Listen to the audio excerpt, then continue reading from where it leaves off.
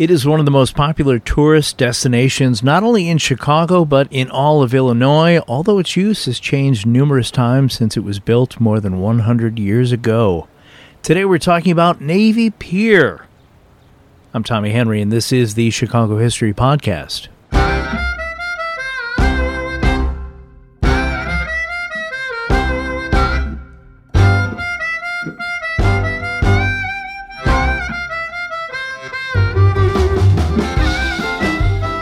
For nearly 350 years, ever since Father Jacques Marquette and Louis Joliet traveled through the territory that is now Chicago in 1673, water transportation has been vital to the city's growth.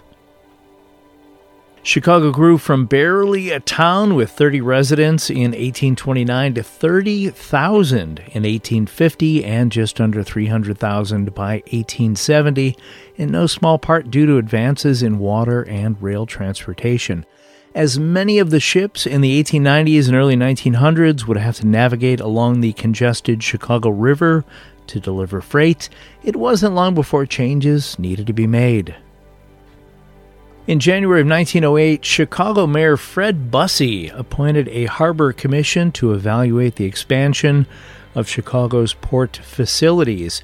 Bussey informed the city council, quote, "It is a notorious fact that the lake commerce of Chicago, once the pride and boast of this city, has been steadily decreasing for a number of years," end quote.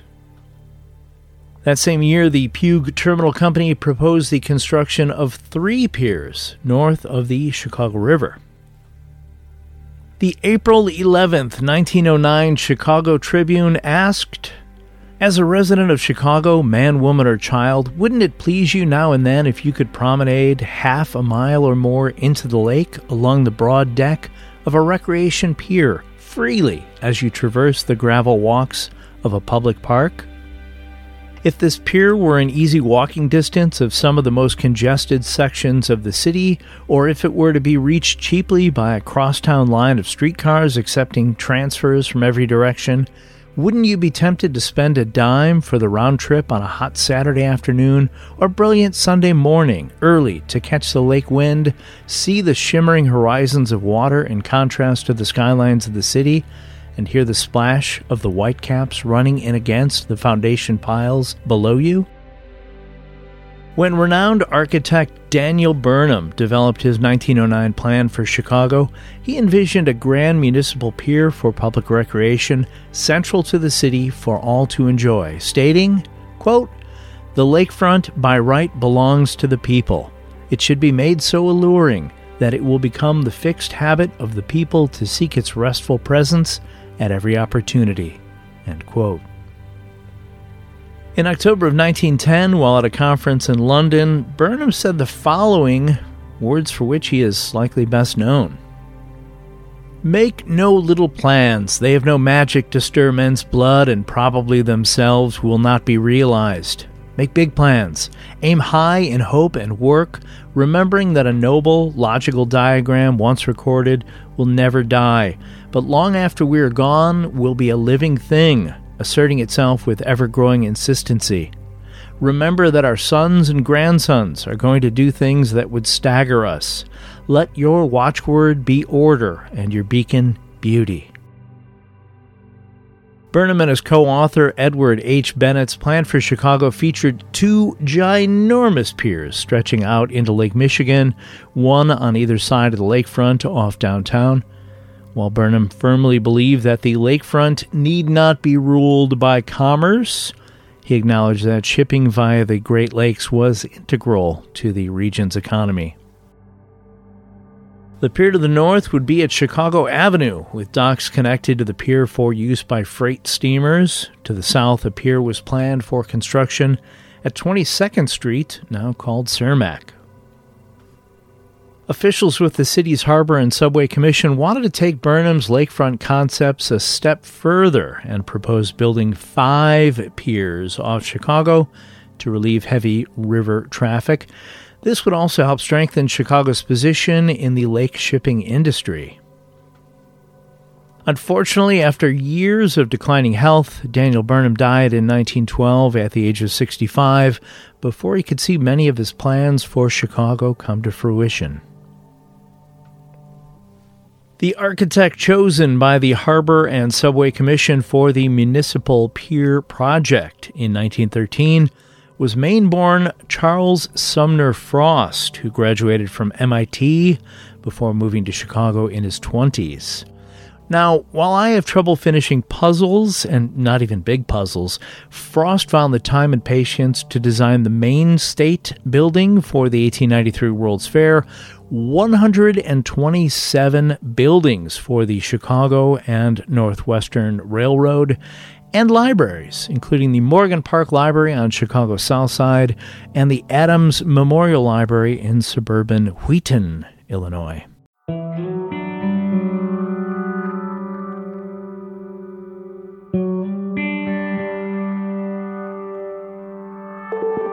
Charles Frost stayed true to Daniel Burnham's vision. His design for the first pier included 2 double-decker freight and passenger sheds in the middle of the pier to serve business needs, and he also included classically designed buildings at the beginning and end of the pier to be used as grand places for public assembly. Frost's design included terracotta ornamentation and a concert hall on the east end that measured 150 feet by 138 feet, with a 100-foot-high domed ceiling. The dome used radial trusses shaped as half-arches to support the dome. The hall also included 2 165-foot-tall observation towers. Municipal Pier Number 2 would extend more than 3,000 feet into the lake and would be 292 feet wide. One big change from the previous plans is that it would no longer be built near Chicago Avenue, but instead would be built off Grand Avenue. One of the pressing issues was how to keep the crashing waves of Lake Michigan from wearing away the pier. The solution? A substructure and foundation was built using more than 20,000 pilings made of Oregon timber. The pilings were driven 20 to 27 feet down and were secured with steel tie rods to keep the pilings in place. Those pilings would also form a barrier around the pier, which would hold a protective fill of sand, rock, and clay. Concrete was laid over the pilings, and those pilings supported the pier building's steel columns. By the time it was completed in 1916, it cost $4.5 million, roughly $119 million in today's money. And while it was called Municipal Pier Number 2, it ended up being the only pier of the proposed 5 piers to be constructed. Inflation reached 100% between 1913 and 1918, which means any additional pier would cost twice as much. Also, freight operations in Chicago had continued to become more efficient, which meant there was less need for the transport of goods via the water. Although the opening was planned for mid-July 1916, 50,000 eager Chicagoans descended on the pier on the 4th of July. According to the Tribune article the following day, quote, "From time to time, articles about the pier have been printed in the newspapers, but the great holiday throng was not prepared for anything like the recreation section of the pier. Unique in the world, the bare statement that no city in the world has any structure on a waterfront that compares with the new municipal pier was apparently fully appreciated by the joyous thousands who went to take a peep at things and remained all day to enjoy themselves. Many remained to see Chicago shoreline at night." When the U.S. declared war on Germany in April of 1917, the pier became a recruiting center. Military personnel trained on the grounds. One account claimed that the pier was, quote, "virtually an armed camp with gunboats and cruisers growling defiance from the water's side," end quote. In July of 1918, a volunteer auxiliary of the Justice Department called the American Protective League conducted a sweep of the city in search of draft dodgers. During a doubleheader with the Boston Braves, agents sealed off Cubs Park to check on the military status of draft-age men on the premises. A raid on the south side was conducted at the White City Amusement Park at 63rd Street and South Parkway, now called King Drive, during a performance by the Barnum and Bailey Circus. In all, some 200,000 men were questioned. Those detained were sent to Municipal Pier. After the war ended, the Municipal Pier offered classes to the young and old, teaching piano, painting, drama, dancing, and more. In late July 1921, the pier hosted the Pageant of Progress exhibition, an idea pushed by super corrupt Mayor Big Bill Thompson, the subject of episode 117. His claim was, quote, "We'll sell Chicago to Chicagoans and sell Chicago to the outside world," end quote. The plan was to cram the pier with 2,000 exhibits and provide entertainment. Guests could see Cyrus McCormick's first Reaper and the world's fastest steam locomotive, or go outside and watch mock Navy battles and parachutists. Here's something fun I learned while researching this topic. 2 weeks before the pageant opening, super corrupt Mayor Big Bill Thompson decided to remove the old dedication plaque on the pier. The one that mentioned former Mayor Carter Harrison II, during whose administration the majority of the pier construction had occurred. Thompson's new plaque made it appear that the municipal pier was all done while he was in office. Classy. Activities for the pageant commenced with a 4-mile-long parade through the streets of downtown, watched by approximately 30% of Chicago's population. Attendance during the 2-week event was estimated to be somewhere between 1 and 2 million people, some of whom were witness to the death of a parachutist who crashed into one of the pier towers. And because Chicago, after the first pageant closed, questions arose over revenues from the fair and the use of city workers on the pier. As the pageant was a private enterprise, and brace yourself, super corrupt Mayor Big Bill Thompson was listed as one of the officers, it had the definite air of Chicago-style corruption. The second fair 1 year later was a disappointment. Attendance was about half, in part because of bad weather and a transportation strike.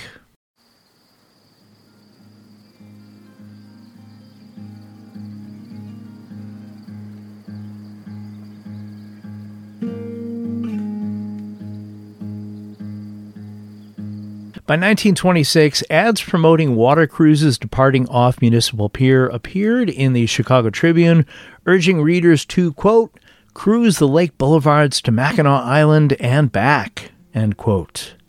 For $33, roughly $530 in today's money, you can enjoy a 3.5-day round-trip event, meals and berth included. There were also smaller excursion ships that used the pier to ferry passengers to Lincoln Park and Jackson Park. One of these boats, the Favorite, capsized during a 2-mile trip from Lincoln Park to the pier during a summer storm in 1927. 27 people, including 16 children, drowned in the accident, while at least another 50 were saved. In December of 1927, the City Council decided to change the name of Municipal Pier to Navy Pier in honor of those Chicagoans and other Midwesterners who served in the Navy during World War I. By the late 1920s and into the 1930s, attendance at the pier waned. The Great Depression was one factor, but another was that people just had more entertainment options. By 1929, movie houses were everywhere, and Chicagoans were eager to take in the latest films. When Municipal Pier opened in 1916, there were 54,000 automobiles registered in Chicago. I feel like there are that many on my street right now. By 1932, that number jumped to nearly 400,000. Those seeking a trip no longer had to arrange something on the water. They could drive to new destinations. The 1930s saw a number of trade shows at the pier, including the National Motor Truck Show, the Automotive Services Industry Show, the Flower and Garden Show, and other major exhibitions. During World War II, more than 60,000 military personnel trained at the pier on Lake Michigan, including 15,000 fighter pilots. 2 former Great Lakes passenger steamers were converted into freshwater aircraft carriers. These makeshift carriers were quite a bit shorter than their ocean-going counterparts, which added some difficulty to takeoffs and landings. That would explain why more than 100 planes ended up at the bottom of Lake Michigan, with many of them still there. The Servicemen's Readjustment Act of 1944, or the GI Bill, offered a way for returning veterans to get a quality education, and by November of 1947, 75,000 veterans were enrolled in Illinois colleges and universities. 11,000 of those veterans were at the University of Illinois campus in Urbana, which represented 65% of the school's pre-war enrollment. Creating a satellite campus to alleviate some of the overcrowding downstate became a necessity. As the Navy had already transformed portions of Navy Pier into a training school, it made sense to keep things in place for the new 2-year University of Illinois Navy Pier campus. During the following 18 years, 100,000 students attended the Harvard on the Rocks, as it was known, until the school relocated in 1965 to Circle Campus. In 1959, a 33-year-old Queen Elizabeth II and her husband, Prince Philip, visited Chicago and a trade show on Navy Pier as part of a goodwill tour celebrating the opening of the St. Lawrence Seaway. It was the first time a reigning British monarch visited Chicago. Here's a few more fun facts. The Queen was pregnant with Prince Andrew, but hadn't announced it. The place where their vessel docked is now named Queen's Landing, and the Queen had a tooth filling replaced at the Drake. Slightly off topic, but so Chicago. In 1988, a pedestrian crosswalk was put in at Lakeshore Drive between Queen's Landing and Buckingham Fountain. In 2005, the crosswalk was removed, forcing pedestrians who wanted to cross the street toward Queen's Landing to travel a quarter-mile north or south to Jackson Drive or Balbo Drive in order to use a proper crosswalk. And because Chicagoans, instead of getting in a few extra steps to cross safely, pedestrians just kept crossing Lakeshore Drive at the same location in order to save time. The crosswalk was eventually restored in 2011 at a cost of $125,000. More troubling than the cost, the work was done on a Saturday and required the closure of 2 lanes of Lakeshore Drive in both directions.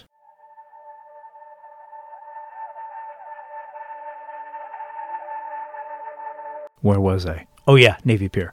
By 1969, shipping activity slowed even more. One of the more noteworthy events involving the pier that year happened in August, when a Scottish freighter docked at Navy Pier and dumped as many as 1,000 gallons of oil into Lake Michigan. Much of the freight business on the lake had fortunately shifted to port facilities south at Lake Calumet. Now, as early as 1964, Mayor Richard J. Daley had proposed redevelopment of the pier, but it kept getting pushed off for a number of reasons. There was restoration work done in 1974 and 1975, and the pier was declared a city landmark in 1977, but activities at and the use of the pier had fallen dramatically. That is, until 1978.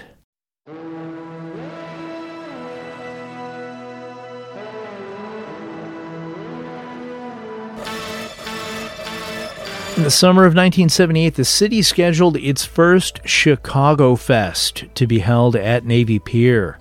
Chicagoans and suburbanites came out in droves to this new festival at the pier. 500,000 people attended that first year, consuming 4,509 half barrels of beer and 31 tons of meat and poultry over by there. Attendees saw the Blues Brothers, Cheap Trick, Journey, Kool and the Gang, Chuck Berry, and Muddy Waters. At the 1982 Chicago Fest, Frank Sinatra's concert drew 25,000 people. Of course, parking was an issue, and unsurprisingly, the pier's utilities and sewage system could not keep up with the crowds. The 80s and the early 90s saw a fair amount of back and forth as to what to do with the aging pier, but by the mid-90s, everything had pretty well been sorted out for a proper renovation and reopening. In 1995, the restored pier reopened to guests. Then Mayor Richard M. Daley said, quote, "Navy Pier is reclaiming its destiny," end quote. 1 year later, in 1996, Navy Pier attracted 4.5 million guests.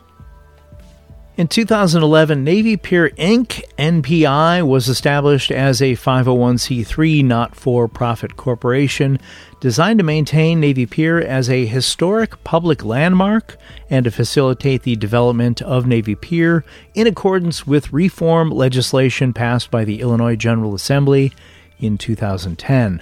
Also in 2011, a 30-year sustainable master plan was created to address Navy Pier's long-term environmental impact on energy, water, waste, transportation, and community. In addition to live entertainment, shops, Chicago's Children's Museum, Chicago's Shakespeare Theater, art exhibitions, and parks, Navy Pier also hosts the Crystal Garden, a 1-acre indoor garden housed in a 6-story glass atrium. Within the garden, you'll find over 80 live palm trees, gorgeous foliage, amazing lights, and fountains. Of course, one of the most recognizable attractions at Navy Pier is the Centennial Ferris Wheel. In 2016, the Centennial Wheel debuted as part of Navy Pier's 100th anniversary, reaching heights of nearly 200 feet. This Centennial Wheel is 50 feet taller than the previous one, installed in 1995. With enclosed, climate-controlled gondolas, guests can enjoy rides year-round, a feature that was not part of the previous Ferris wheel. According to the NavyPier.org website, nearly 9 million people visit Navy Pier annually, making it the most visited attraction in Illinois and the Midwest.